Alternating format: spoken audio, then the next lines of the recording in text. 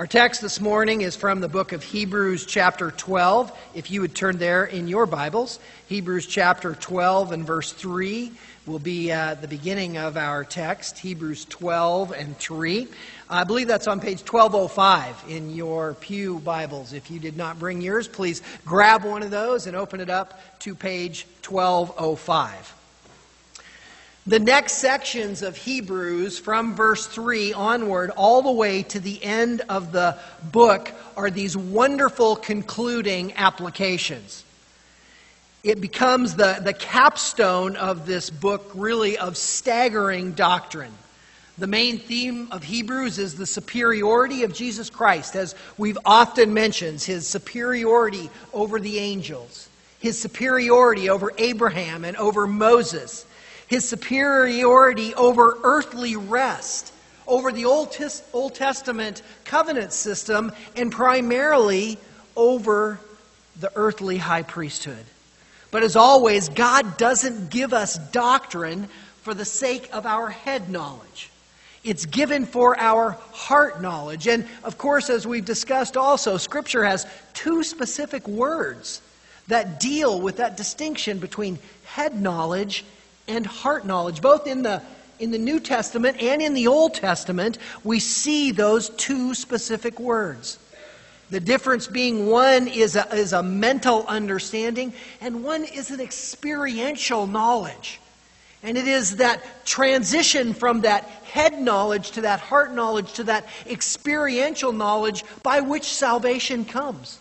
And it's often been rightly said that many men and women will miss heaven by 18 inches, possessing the head knowledge, but never having the experiential heart knowledge. Well, as we dive into God's concluding section of application, we're going to get some great opportunity to transition some of the head knowledge that we've received and will continue to receive into that wonderful divine application. And that's where the title for our message this morning comes from. I've titled our message, Divinely Demanded Discipline. Divinely Demanded Discipline. Hebrews 12 and verses 3 to 11 will be our text, but I'm going to begin reading in verse 1 of chapter 12 because it all flows through the context. So if you'd follow along as I read beginning in Hebrews 12 and 1. Therefore, since we have so great a cloud of witnesses surrounding us, let us also lay aside every encumbrance and the sin which so easily entangles us. And let us run with endurance the race that is set before us, fixing our eyes on Jesus, the author and perfecter of faith, who for the joy set before him endured the cross, despising the shame, and has sat down at the right hand of the throne of God. For consider him who has endured such hostility by sinners against himself, so that you will not grow weary and lose heart. You have not resisted to the point of shedding blood in your striving against sin. And you have forgotten the exhortation which is addressed to you as sons. My son, do not regard lightly the discipline of the Lord, nor faint when you are reproved by him. For those whom the Lord loves, he disciplines, and he scourges every son whom he receives. It is for discipline that you endure. God deals with you as with sons. For what son is there whom his father does not discipline? But if you are without discipline, of which all have become partakers, then you are illegitimate children and not sons. Furthermore, we had earthly fathers to discipline us, and we respected them. Shall we not much rather be subject to the Father of spirits and live? For they disciplined us for a short time, as seemed best to them. But he disciplines us for our good, so that we may share his holiness. All discipline for the moment seems not to be joyful, but sorrowful. Yet to those who have been trained by it, afterward it yields the peaceful fruit of righteousness. Divinely demanded discipline. Hebrews 12 began as this massive summary, and we talked about this last week.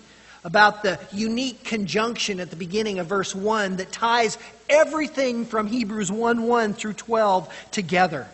We addressed how this verse takes all the phenomenal doctrine of the first 10 chapters and adds the 3 powerful applications of the middle of chapter 10 to the beginning of chapter 11, and then those 4 ascending elements of the hall of faith in chapter 11. And verses 1 and 2 become this summary and this transition to all of these. These 2 great verses drew us to consider what we're to do with all the great material from chapters 1 to 11. We saw how we were to run our race. That is, how we are to recognize the great cloud of witnesses that is before us. Both the plethora of biblical Old Testament witnesses and also the witnesses all around us in the New Testament, even those in our day who have encouraged us individually in our walk. Those of the ancient times and also those of modern day saints have encouraged each of us. And we are to remember that, and we are to be motivated by that, to know their faithfulness in the way in which they live and how they ran their races so that we too may run ours. For God has put before each and every one of us a unique race which He desires us to run. We're to emulate their lives of faith and to do this just like they did. That is, to lay aside the encumbrances that so easily and the sin that so easily ensnares us. Those 2 things, the encumbrances, as we talked about, were not the elements of sin, but they were the elements that will pull us back, mental and physical allures that pull us away from Christ, pull us away from God and understanding His Word. And even more so, the sin we were to lay aside also, that which does ensnare us, the sin which destroys our fellowship with God, the sin which destroys our fellowship with one another, and that sin which stops our growth of faith. These must be put off so that we can run the race. And then verse 2 showed us the purpose of that race. As we realize our resolve, the purpose and intent of our lives as believers. And that purpose is Jesus. Fixing our eyes on Jesus. And here we transitioned from the hall of faith of the Old Testament believers to the pinnacle of faith in Jesus Christ. He is our resolve. He is our reason for living. He is our response to all things in life. All our lives are about living for Jesus. He isn't added to our lives, but He is our life. He is the essence. He is the purpose. He is all that we are and all that we desire to be. Our lives are all about living for Him. And that's what it means when it says that He is the author of our faith. He is the originator of our faith, the one who began it, and from time past, with God the Father and God the Spirit, knew all that would transpire, all the way through to the cross and His fulfillment, and therein the originator of our faith. He is the leader of our faith in that He walked in the path which we are to walk, and we are to emulate that life. He is preeminent in our faith in that everything that we do in our lives of faith and in our lives in general must be patterned after Christ. And He is our ultimate hope in our faith. As Jesus Christ was raised from the dead, so also will we be raised from the dead. And this is why He is the author of our faith. As we saw the definition of faith clear back in Hebrews 11:1. Because without faith, we are nothing. We are those of the world thinking that when we die, it is simply over. And such hopelessness that the only joy that is available to us is that temporal happiness which we can achieve in this life. Paul referenced this in 1 Corinthians 15:32. When he said, if this is the case, if even the dead are not raised in Christ, then we should eat, drink, and be merry, for tomorrow we die. But we know that the dead are raised, and we know that there is great hope, but our world is without that understanding. Many think again that when Death comes, life ends, and that's it. Or for some, they may be reincarnated to some type of an animal and get another chance to live a better life and move up in the chain of hierarchy of animals, whoever has established that, until finally someday they may arrive at a better eternity, such as those believers in Buddhism. For others, some obscure delusions of those who live rampant immorality for their achievements in conquering those contrary to Islam, or those losing their identity to become part of some ideal ethereal essence, such as those in Hinduism. But by faith, we know there is an eternal existence. God has placed within each of us that understanding that death is not the end. And it is through faith in Christ we see that end come to reality. That because He was raised, we too will be raised if we have become those who believe in Him. This is the hope of our faith. Because without Him, there is no faith. There is no story. There is no future. There is no hope. But not only is He that author, but He is the perfecter, and He is going to bring all of this to fruition. He's going to complete it all, and that is exactly what the book of Revelation tells us.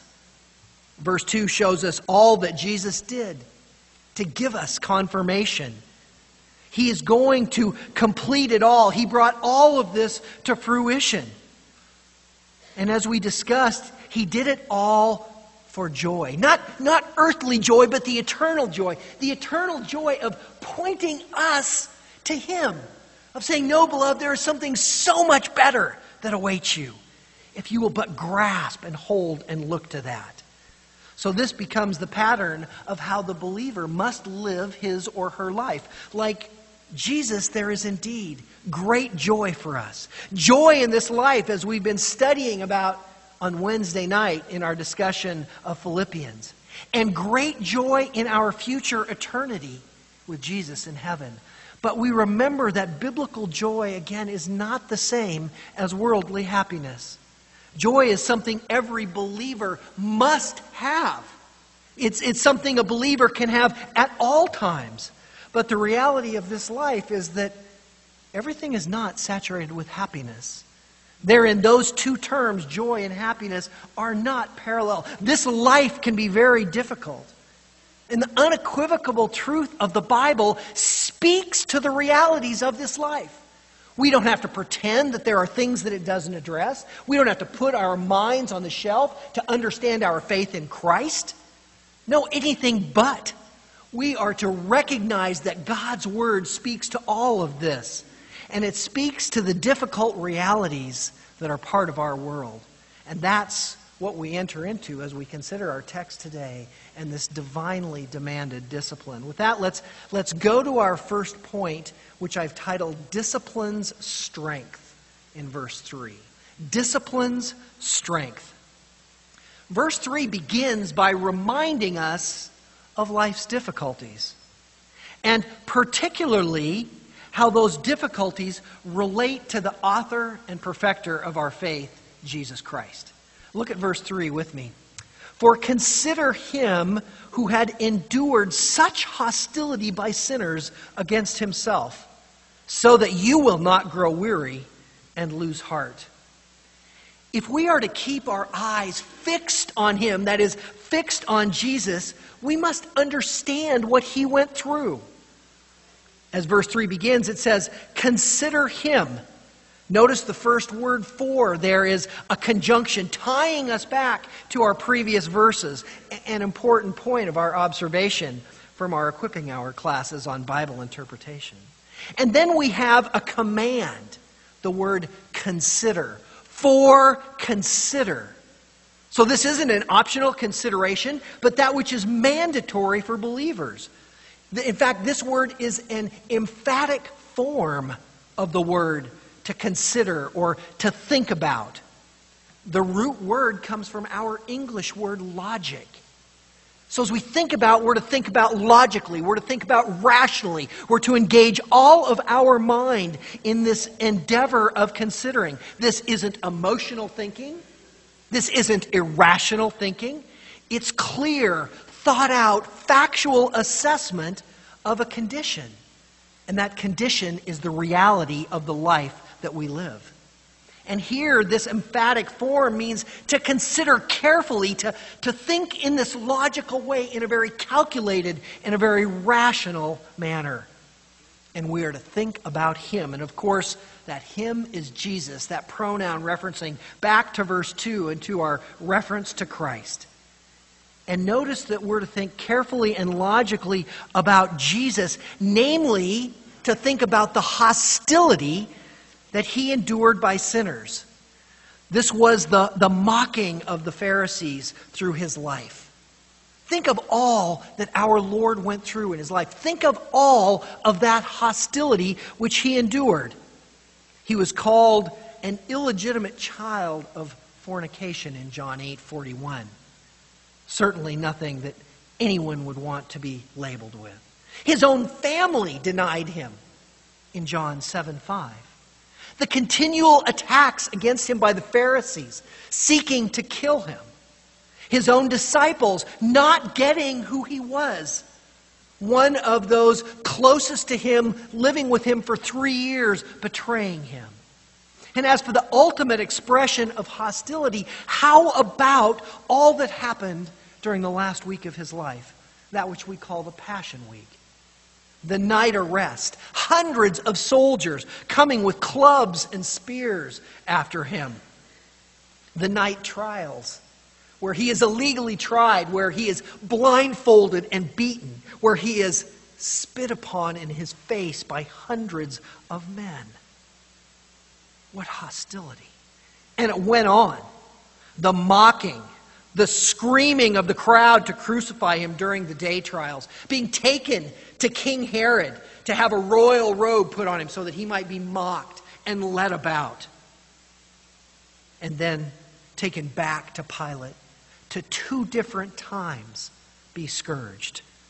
The crown of thorns driven upon His head, thorns so long that they impaled His skull and couldn't be done by hand but were beaten on with a reed. The robe after the scourging put upon His back, to be allowed to stay only to be ripped off, to remove again all of those scabs. The ultimate of all of this, the crucifixion. And even the mocking that went along with that. The 2 thieves on each side. The guards casting lots for His garments. The Pharisees standing there hurling abuses at Him. He saved others. Let Him save Himself. One cannot conceive of greater hostility. And who were these sinners? As we've mentioned, the Pharisees, His family, His closest friends, His countrymen, the Jews, the Romans who crucified Him. But it was not just them. It was me. And it was you. You, beloved, we are the sinners who have acted in hostility. It is our continual sin. It is that for which Christ paid the ultimate price as He covered our sins, those yet still to be committed.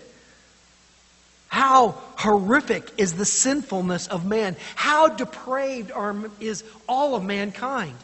Romans 3 tells us this. There is none who seeks after God. There is none who is good. Not one. None who are righteous. All have gone astray. How is it then that we understand these truths?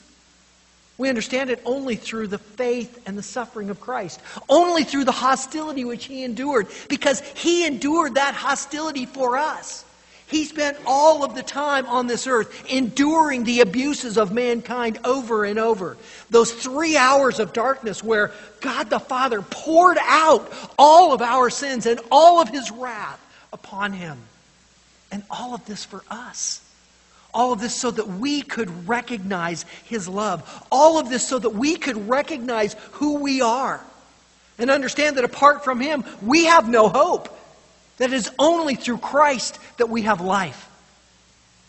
For we indeed are every bit as much a part of the sinners who were hostile as were those right before Him. But all of this Jesus does for a point. And that point is for encouragement, it's strength. And it says so right after this in the middle of verse 3, where it says, so that you will not grow weary and lose heart. So that it is the purpose statement and the main point. So that you will not grow weary and lose heart. Christ did all this to inspire us. He did all of this to strengthen us, to energize us, and to carry us forward. Paul expressed the same strength against growing weary in Galatians 6:9. He writes in Galatians chapter 6 and verse 9, let us not lose heart in doing good, for in due time we will reap if we do not grow weary. Perseverance brings reward, beloved. And we recognize that it is that perseverance in God that we must not lose heart in what Christ is doing. Jesus has endured this hostility so that we will carry forward, so that we will not grow weary. The focus of this initial point of growing weary is the very inception of when one is ready to quit. You've walked through the battle, it's getting too severe, and at that moment you say, I've had enough. It is at that point that we are to think about Christ. It is that point that we are to recognize what Jesus did to encourage and to move us forward. Not only are we not to grow weary, but we're not to lose heart. The verse literally says that your souls not be given up in the original Greek. The implication is that there can be a tendency for spiritual surrender. But we're to be strengthened in Christ. There's a time where we become ready to quit on our faith, quit on our Lord. But it is at the moment of this where we begin to grow weary. It is the moment of this where we find that our hearts are failing, that we must step up and remember Christ. He is the answer in all of these areas. So our verse is all about being strengthened. This is the disciplined strength. This has been the focus of the whole chapter. And the focus of strength is conveyed through one repeated word in these first 3 verses of chapter 12. And that word is endure. You see it right there in verse 1 at the end. We are to run with endurance. The same words used in verse 2 as Jesus endured the cross. And now in verse 3, Jesus again endures hostility, and all of this is to strengthen us. It's to encourage us. Life can be difficult, and this is exactly why these verses are here, so that we'll be strengthened. And we know that difficulty in our own lives, and we know it from the lives of others. I often reflect upon the writer of the wonderful hymn, It Is Well, Horatio Spafford. Horatio Spafford lived in the late 1800s. In 1871, his 2-year-old son was killed in the Chicago fire. A horrific event. And yet just 2 years later, in 1873, as he was preparing with his wife and 4 daughters to travel across to Europe, some business plans in dealing with the effects of the Chicago fire kept him in the mainland, and his 4 daughters and wife went ahead. And a boat accident where 2 boats collided sunk the ship, and he received the now infamous message from his wife, I alone was saved. What an incredible understanding. And yet amidst that, as he goes to be reunited with his wife on a boat trip some weeks later, he writes, It is well with my soul. Undaunted by this, strengthened, ready to quit, no doubt, from all of these afflictions. Jesus has told his disciples and us that in this world we will have trouble. But even in this, we're to be strengthened. John 16:33 says specifically, These things I have spoken to you, so that in me you may have peace. But in the world you have tribulation. But take courage. I have overcome the world. There is nothing, beloved, that will attack us. There is nothing that will come against us that Jesus hasn't seen, that he hasn't walked through with us. that He isn't guiding and directing us. This is discipline's strength.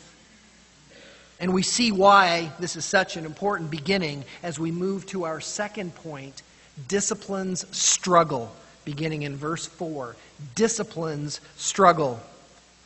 Our concept of struggling in discipline's struggle is immediately evident in verse 4, where it says, "You have not resisted to the point of shedding blood in your striving against sin." Although struggle and difficulty are part of the Christian life of every age, these Jewish believers had not suffered to the point of shedding blood or of being martyred for their faith. The focus of shedding blood immediately connects us back to verses 2 and 3 and the references to Jesus enduring great hostility and to His time on the cross from verse 2. The statement further confirms to us that the audience of the book of Hebrews is the Jewish church in Rome. Because the only two places that this could be were either the Jewish church in Jerusalem or that one in Rome. And the Jewish church in Jerusalem had suffered much bloodshed and much martyrdom through James the apostle and through Stephen and through many others who died at the hands of Paul, as Acts tells us. So clearly we understand Rome is the proper audience. But also the context of their struggle is that of striving against sin. So this is discipline's struggle. The struggle of striving against sin. And yet they have not engaged in this more severe striving against sin. The Greek word for striving is where we get our English word agony. But it's a compound form of that word, and it means to struggle or to agonize against evil.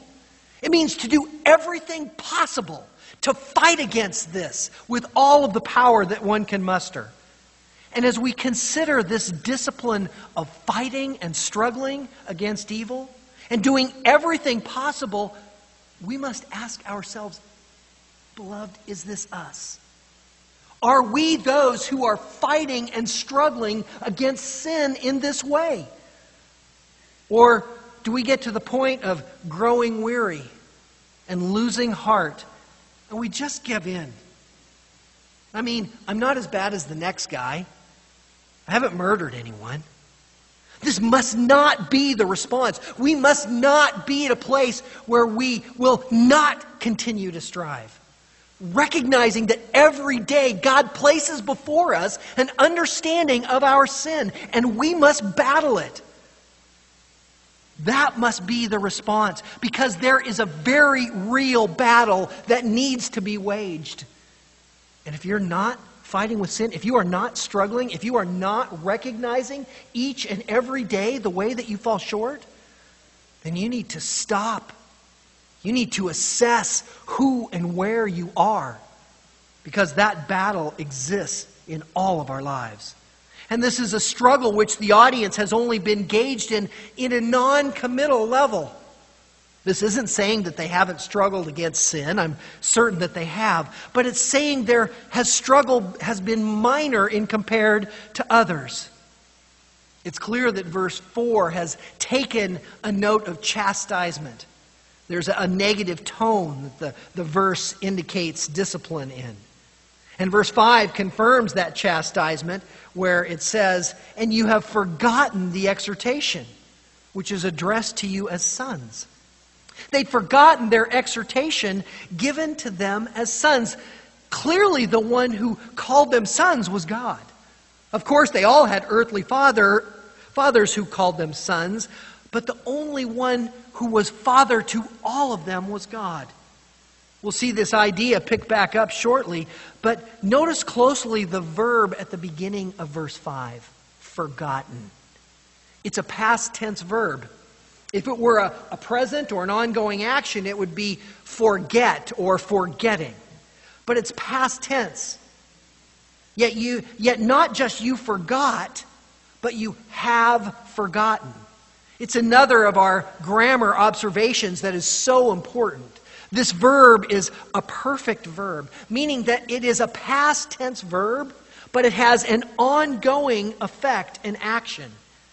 You have forgotten, that is, you forgot in the past, and you continue to forget. Hence the phrase, you have forgotten. Now you might be saying, wow, that's wonderful, Pastor. Thank you for the grammar lesson.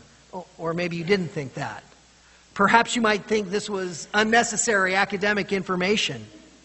This is a critical lesson for us. Why? Because this is true for every person. Once we forget, our tendency is to continue to forget.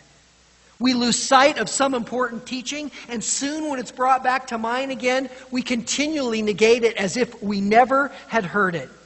Our tendency is to continue to forget. This is evidenced in every generation.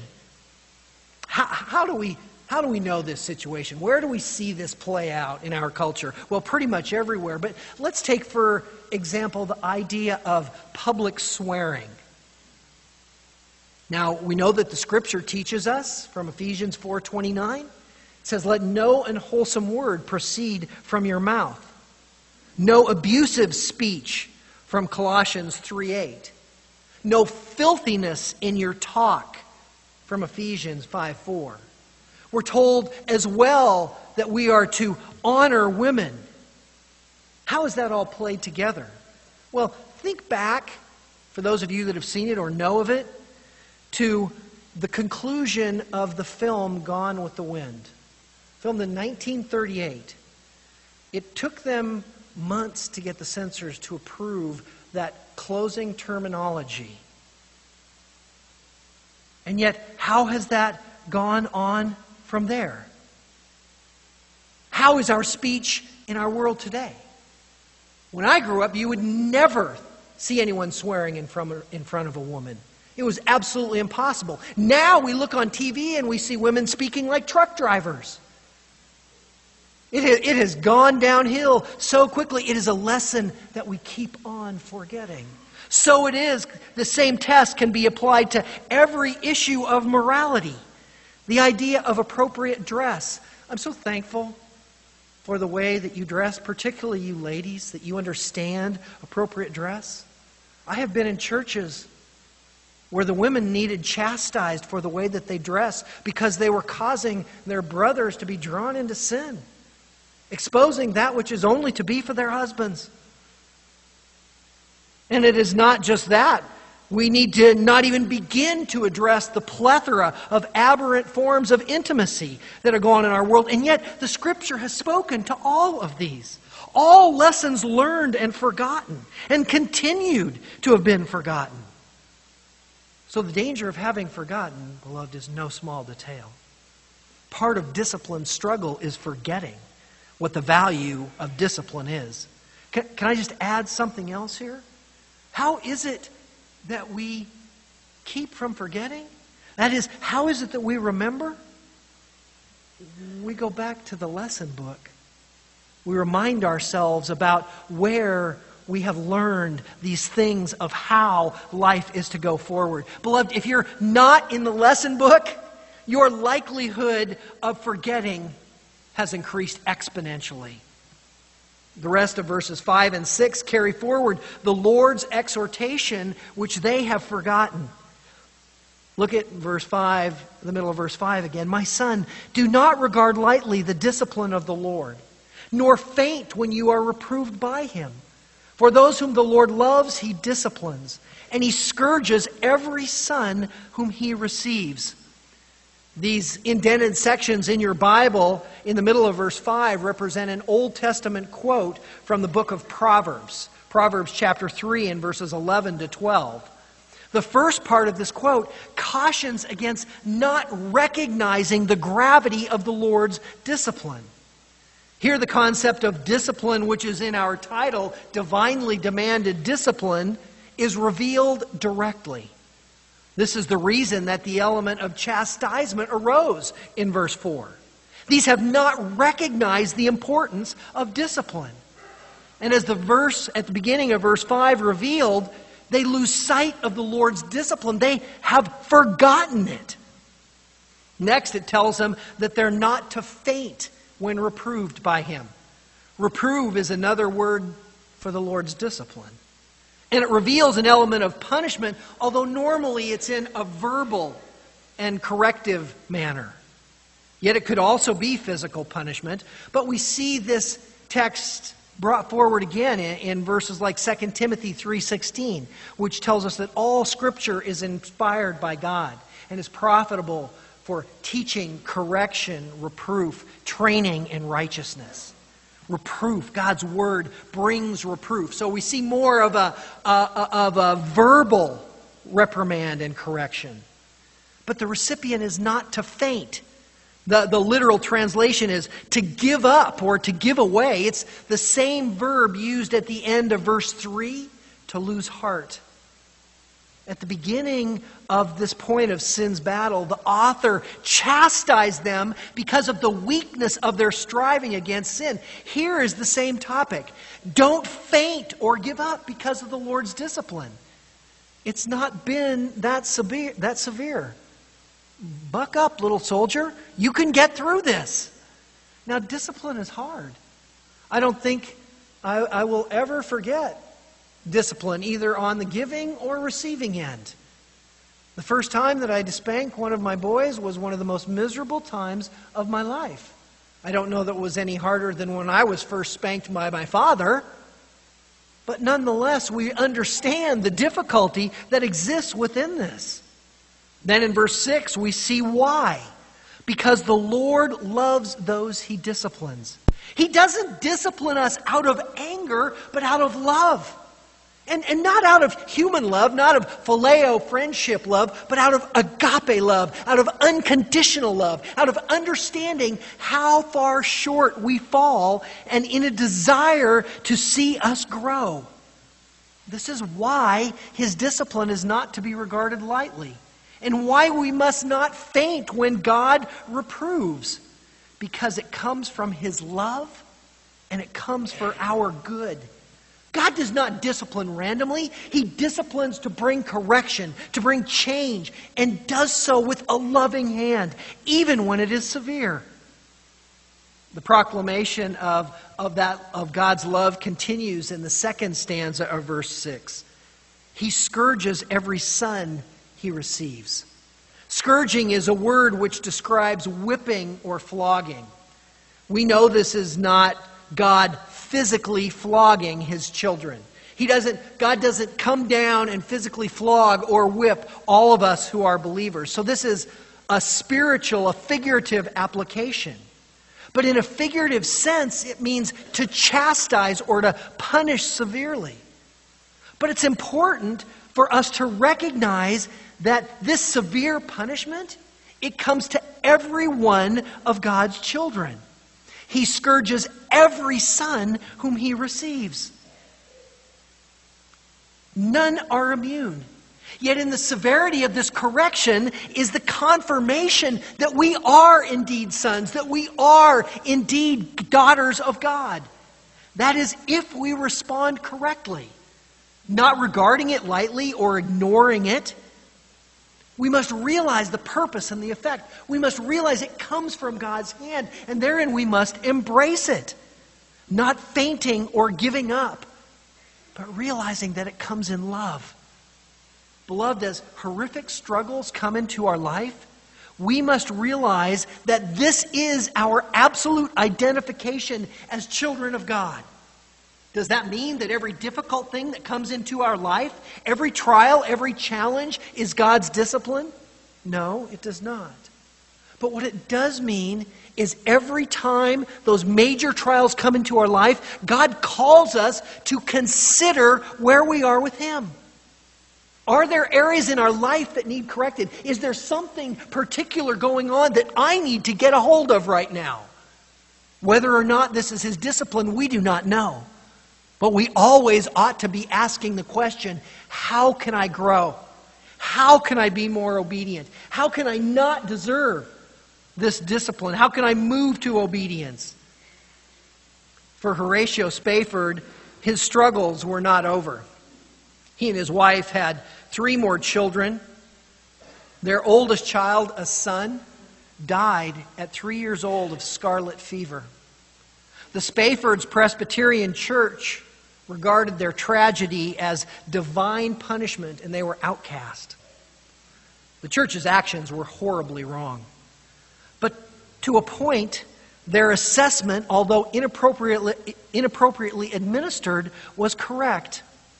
The Staffords went on to form a Messianic Jewish sect in Jerusalem. They did that during the days of the Turkish Ottoman Empire, one of the most wicked and dangerous times for Christians in that land of Palestine. They later joined Jewish Christians who spread their faith amidst much persecution and formed protective communes throughout Israel called kibbutzes and all over Jerusalem. Well, discipline struggle is evident from our verses. And for many, it's well known in their lives as well. We understand what this looks like. So let's move on to our third point to see the rest of the story in discipline's structure. Discipline's strength is where we began, discipline's struggle, and now discipline's structure. Verse 7 begins, "It is for discipline that you endure." This statement is noting that the believer is made to persevere through discipline. By discipline, we are strengthened. How does that happen? Consider two children. One of them biblically disciplined through his life. One of them given literally no discipline. 15 to 20 years down the road, what do you have? You have one child that is a hellion, that has grown into a man that does whatever he wants. You have another child who understands and respects those who are in authority.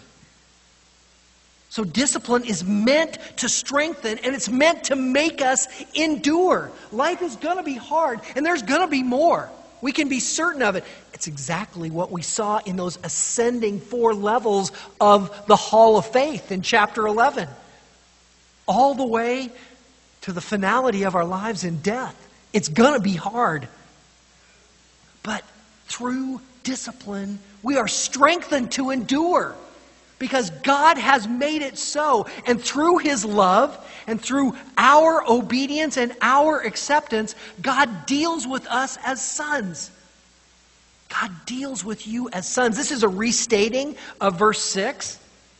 But it is an indication of His love and His acceptance of us. The rest of the verse emphasizes the same point. It is, verse 7, "It is for discipline that you endure. God deals with you as with sons. For what son is there whom his father does not discipline?" Now the parallel is taken from our heavenly Father to our earthly father. And the insinuation is that your earthly father truly loves you, and if he does, he will discipline you. Now that's a notion that may not be all that popular in 21st century America, or 21st century anywhere in our world for that matter. There are places like the state of Oregon, where if you are disciplining your child physically in public, the authorities are empowered to take the child or children away from you. Seems like we've got a little bit of a problem with God's Word there. What does Scripture say? Where do we always have to go? Back to the book. Proverbs 13:24. "He who withholds his rod hates his son, but he who loves him disciplines him diligently." Those who would withhold discipline from their children, Scripture tells us, are as if they hated their child. Proverbs 22:15. "Foolishness is bound up in the heart of a child. The rod of discipline will remove it far from him." How much foolishness was in you as a child? Did that rod of discipline help? I know my father probably should have driven out a little more foolishness from me. I might appreciate that. However, I had a wonderful assistant principal, Mr. Pregitzer, who had a paddle about that long, and he stepped in to make sure he helped out. And he definitely drove a little out as well. That foolishness needs to be taken out because it is in every child.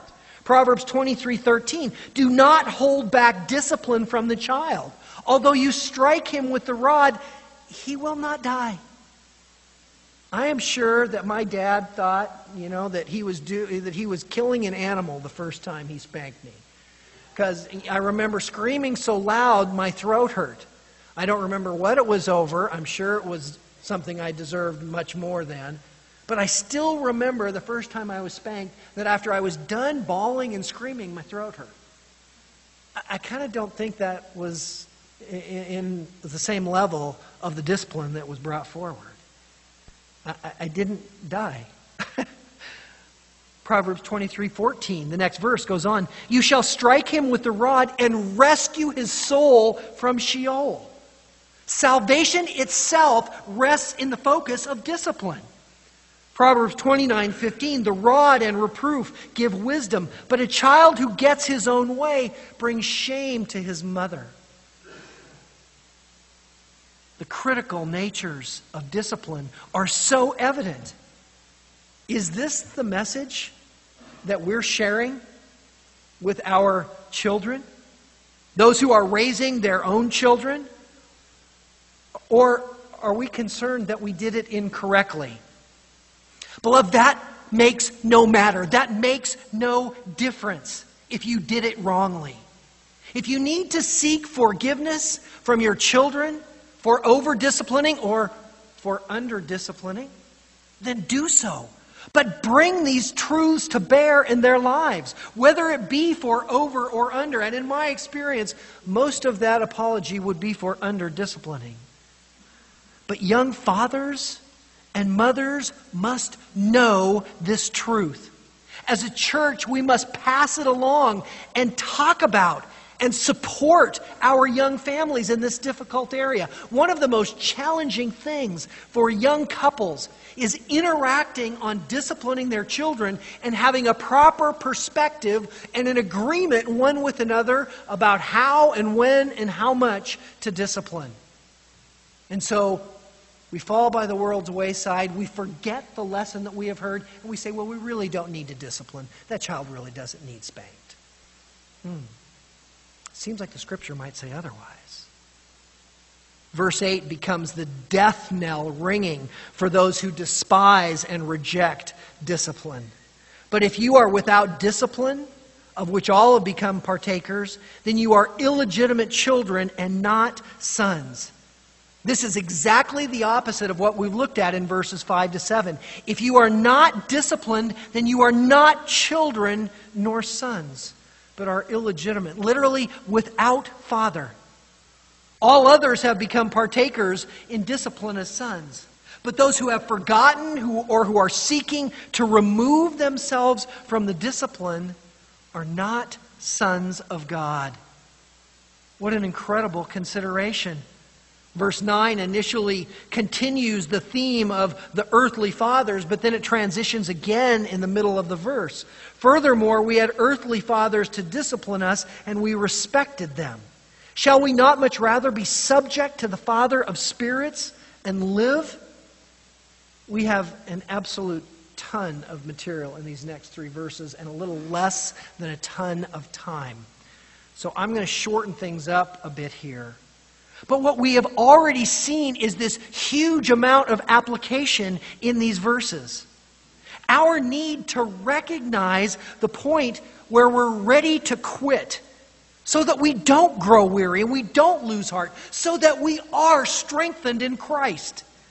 How we need to realize that discipline is a part of God's raising of His children, and that we have not struggled against sin as we should, as we must. Also that we are prone to forget. And not just forget, but to keep forgetting. And that in order to remember what God is trying to teach us, we must be in God's Word. We've seen that God's discipline comes by His love, and that it's an indication that we are His children.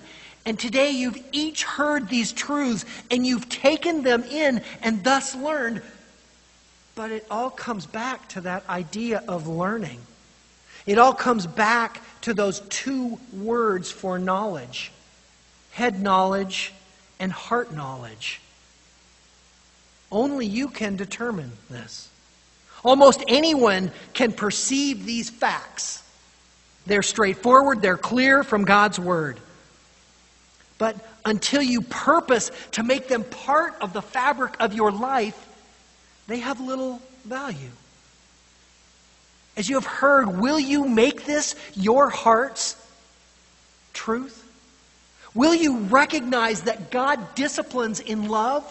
Will you recognize that God has called us to obedience to His Word? That He has called us to look to Christ to be strengthened and to continue to walk in His love? To realize that Jesus came as a baby.